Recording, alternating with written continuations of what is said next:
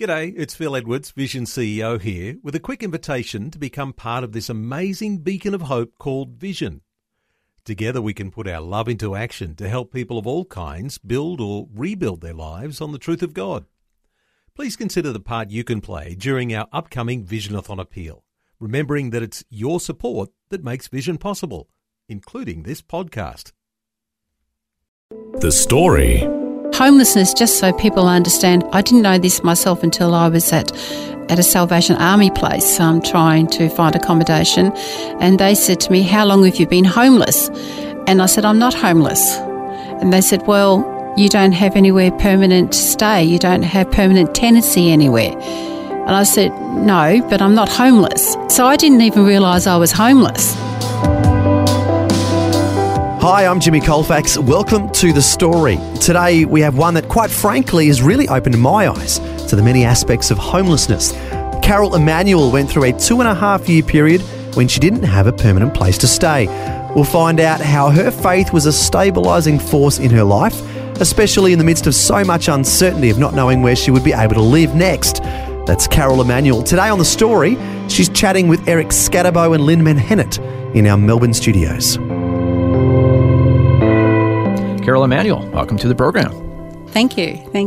Nice to be here. Also joining us today is the person who introduced Carol to me, Lynn Manhennett. Welcome to the program. Thanks, Eric. Really glad to be here.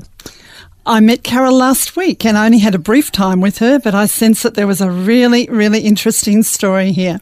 And you sent me a text, and I should say that I was just finishing off editing the interview that I did with the founders of Stable One Ministry, Jenny Willits and Trevor Ingemels, about helping people who are homeless. And I found out that there is a connection here.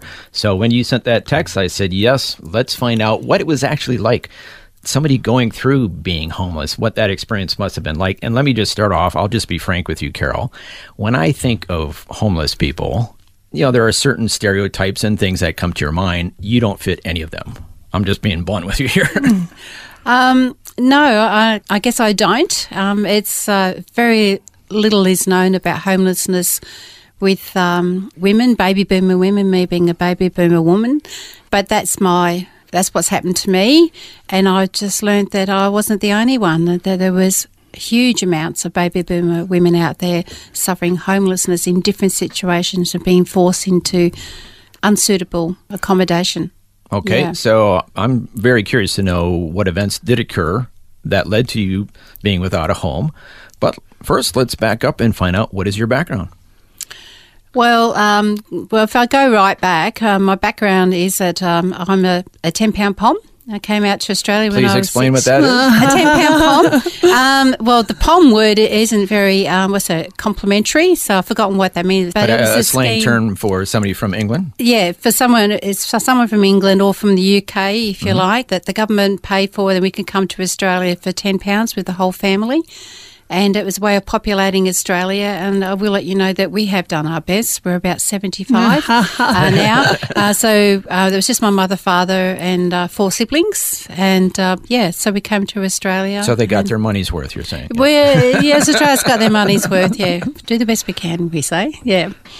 Okay. So that's how it started. I went to live in Cabramatta Hostel in Sydney and lived there for 4.5 years. And I've only met one other family that was in a hostel longer than us, and they were there 6 years, and they were friends of ours in the same hostel. So we grew up there, and I first came in contact. I've always had a heart for poverty and injustice, so suffering. And it started at the age of 6 when I came to Australia, actually, because while we were in the migrant hostel in Cabramatta, there was another hostel in the distance behind us that we could see. And that was what we used to call as kids the Aussie hostel. And that hostel was very run down and wooden and rickety, and the children were quite, let's say, snotty-nosed. And I just became aware that there were people worse off than us. Not that I saw us as being bad off, but I just became aware of it then. And so that's where my life started with poverty and injustice, if you like. And at the same time in the hostel, there was this family, Mr. and Mrs. Pinch. They didn't live there, but they used to come and teach Sunday school to the children. My parents weren't Christians, but they allowed us to go to Sunday school, my sister and I. And I love going because we used to get these beautiful little colourful texts of Jesus and things like that. And he was my first love, and he's still my first love. And I just loved how he looked after children, care for them, and comforted children, was always there for them, and they sat on his lap. And I just loved all that sort of thing. And it might be, I don't remember pictures of or stories in the Bible of children sitting on Jesus' lap, but they're the texts that were there. And that's when I had a heart for Jesus, and I had a heart for poverty and injustice. How did life unfold for you after that? My father always worked in the baking industry, so he worked for Sunday Cross Bakeries for years, so we moved around a fair bit. And in my life, later on in life, once we left the hostel, the abuse started happening with my mother. And I don't mean my father, I mean my mum was abusive to us, physically abusive and other ways. And that was really, really, really difficult time. And I think, looking back now, I can feel for Mum without any family here in Australia. She just had another child. She went from a hostel where she didn't cook. We didn't have a kitchen. We had shared toilet facilities, shower facilities. She didn't really have a home much of her own, so it must have been very difficult for her. And, so she didn't cope with us as teenagers either and that sort of thing, so we had lots of abuse in the family. So I kept on running away from home from the age of 15 till I was about, for a year and a half, kept on running away from home because I didn't want to go back home because I was going to get hurt. And I went to live with an uncle and aunt I was living in Canberra at that time, came down from Canberra, came to an uncle and aunt. They took me in, and a neighbour of theirs who they were friends with were from the Reformed Church in Box Hill, and that family took me to the youth group, and then I got involved with the Reformed Church, and I became a Christian when I was 17 in Oasis Youth Camp in Mount Evelyn. Oh, wow. So that's set up quite a foundation of faith early on in life for you, hasn't it? Oh, definitely. And I always knew that God loved me, and so he's always been there. It was just constant. I don't know how to say it. It was just like a constant companion, I guess, just part of me, really. And you were going to need that in the years ahead with what happened to you, weren't you? Oh, definitely. Yes, definitely. And I used to have this picture in my head whenever I've gone through bad times, and I still do, and I just picture myself with Jesus having his arms around me and where my head is just leaning on his shoulder, and his arms are around me. I'm just being comforted. They were in the really bad times. I go to that visual. I'm a very visual person, and that really helps me a lot.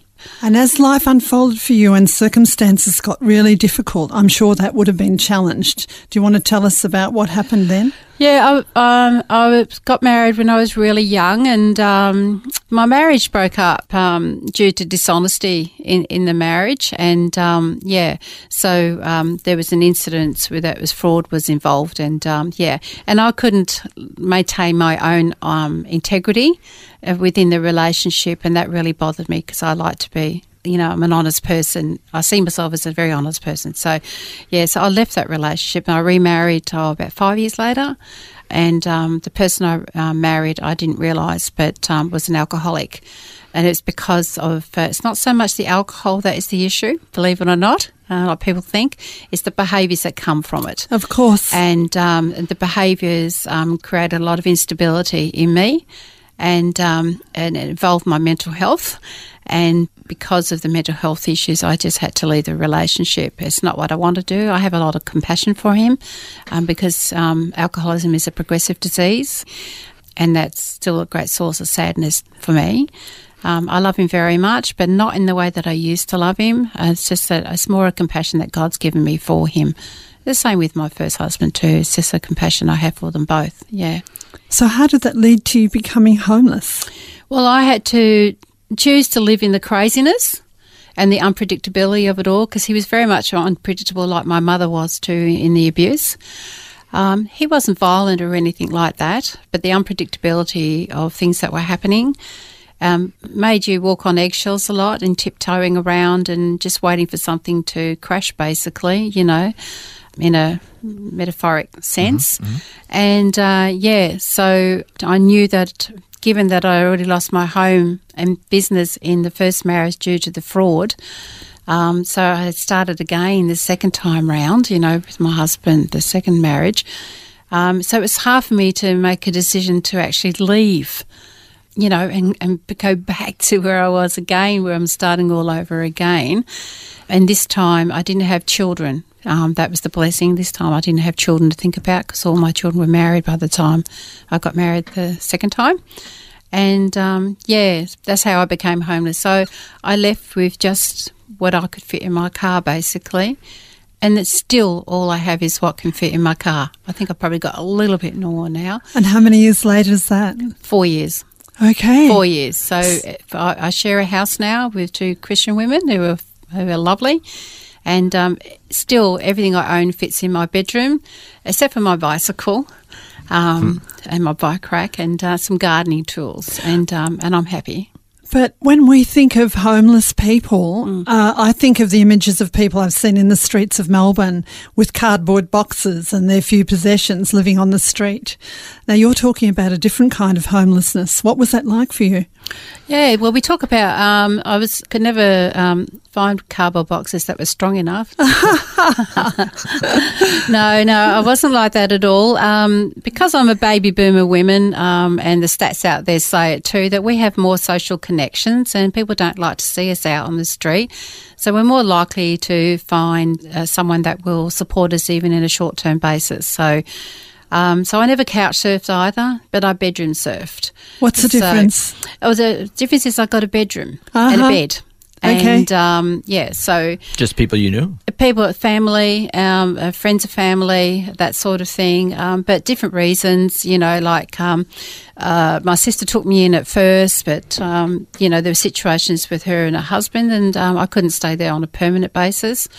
So I had to move on. I moved on with a friend of hers, and that was working out, but then she was renting and they sold that unit. So I ended up being there like not even 3 months. And then I can't remember, quite honestly, I moved to a lot of places, on temporary basis, back and forth for the 2.5 years. And homelessness, just so people understand, I didn't know this myself until I was at a Salvation Army place trying to find accommodation. And they said to me, "How long have you been homeless?" And I said, "I'm not homeless." And they said, "Well, you don't have anywhere permanent to stay. You don't have permanent tenancy anywhere."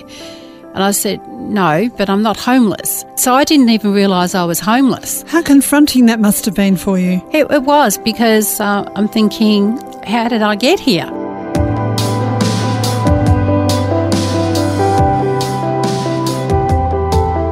You're listening to The Story. Today we're hearing Carol Emanuel sharing her journey through homelessness and the impact it has had on her life. Next, we'll find out how she finally finds a permanent place to live. That and more when we return. The Story. If this program has highlighted something you'd like prayer for, we'd love to pray for you. Call 1-800-PRAY-FOR-ME. That's 1-800-772-936. It's a free call. Or text 0401 132 888.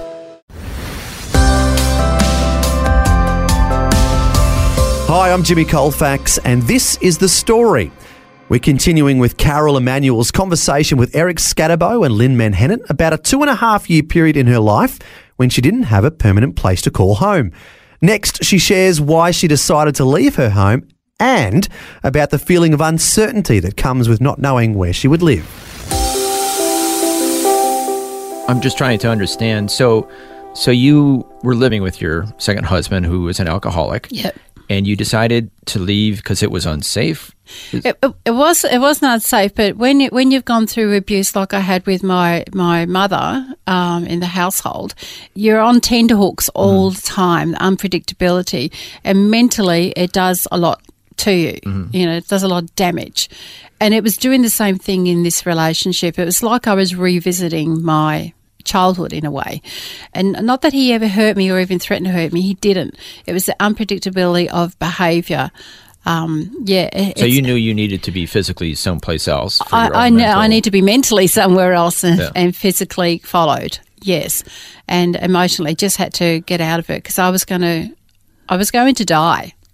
I felt like I was going to die, and it's dying a death inside, and people would relate to that. But deciding to leave when you didn't have a firm place to go to, yep. I mean, you must really have been hurting. Yes. And desperate. Desperate. Yeah. Desperate, yeah. And the thing was I'd already, because I already had a marriage breakdown before, and God looked after me all through that, and my children as well, I guess I just knew that he would look after me still. And I still believe that because he's never left me. He's always been beside me, and he's attached to me is the way I see it. So I guess I just knew that it'd be okay. I knew what I was going to be in for. I didn't realise I was going to be that homeless. 2.5 years. Yeah, I didn't realise that. But I had faith, I guess. I just had faith. I just knew he would look after me. Now, I wanted to ask you, when you were bedroom surfing, as you said, what was it like? I mean, psychologically, how did that impact your life? Well, there was no sense of permanency. And you were always aware that other people sort of wanted to help you, but they wanted you gone as well.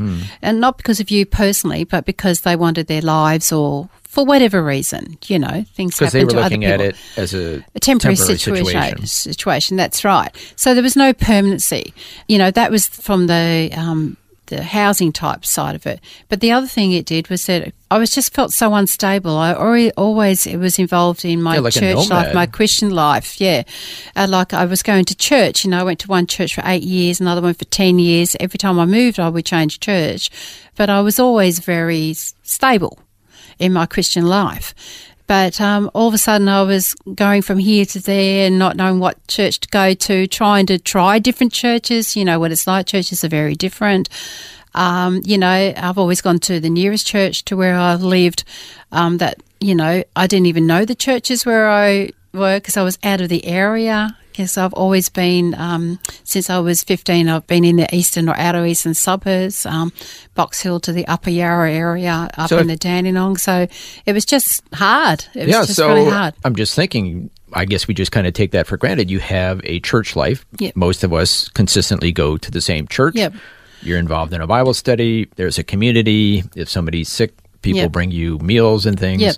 Pray for each other. Pray for each other, all that support network. Yep. But because you're moving around, you didn't know which church you could get to the next weekend. No, and I was always aware that I didn't have my church family praying for me, my immediate church family praying for me.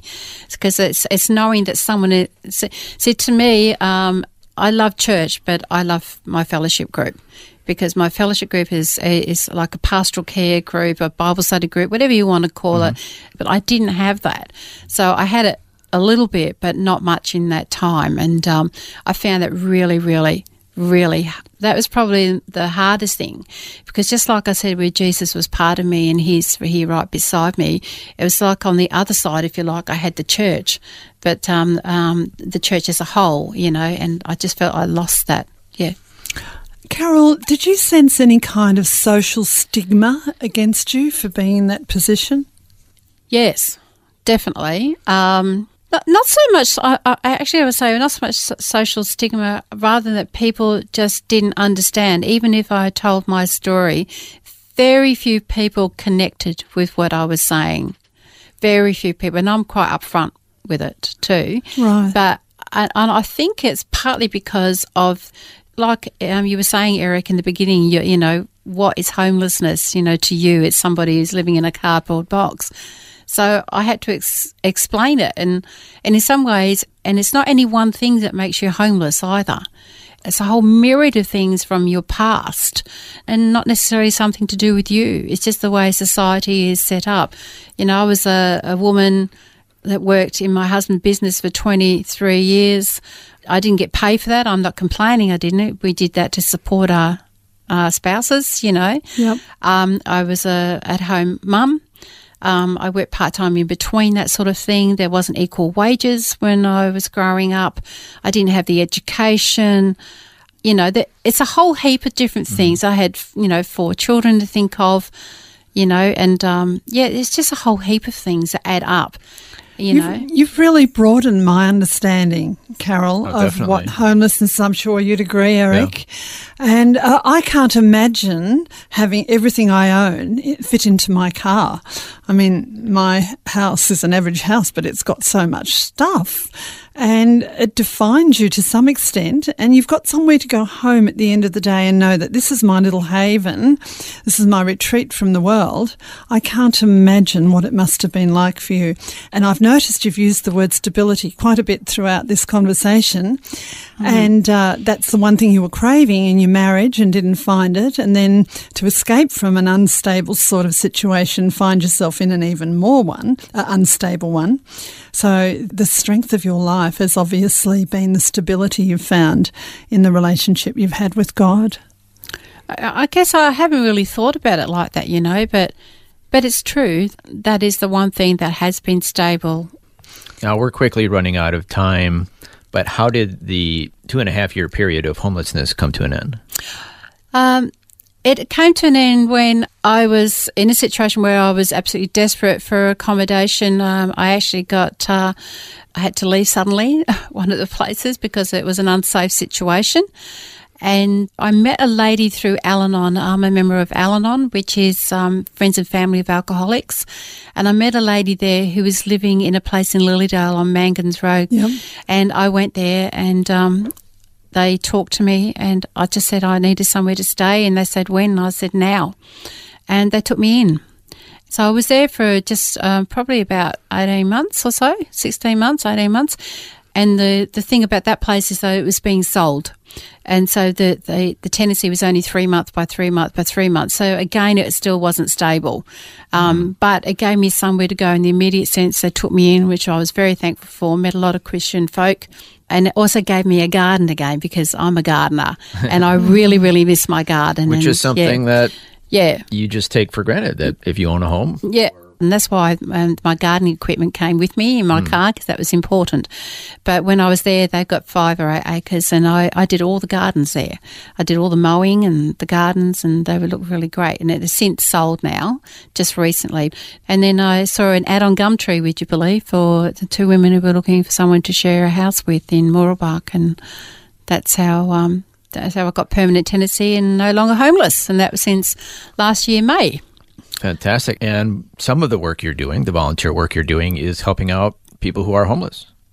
Oh, yeah. That was through the winter months, Stable One. I did a lot of research around homelessness, like housing for baby boomer women.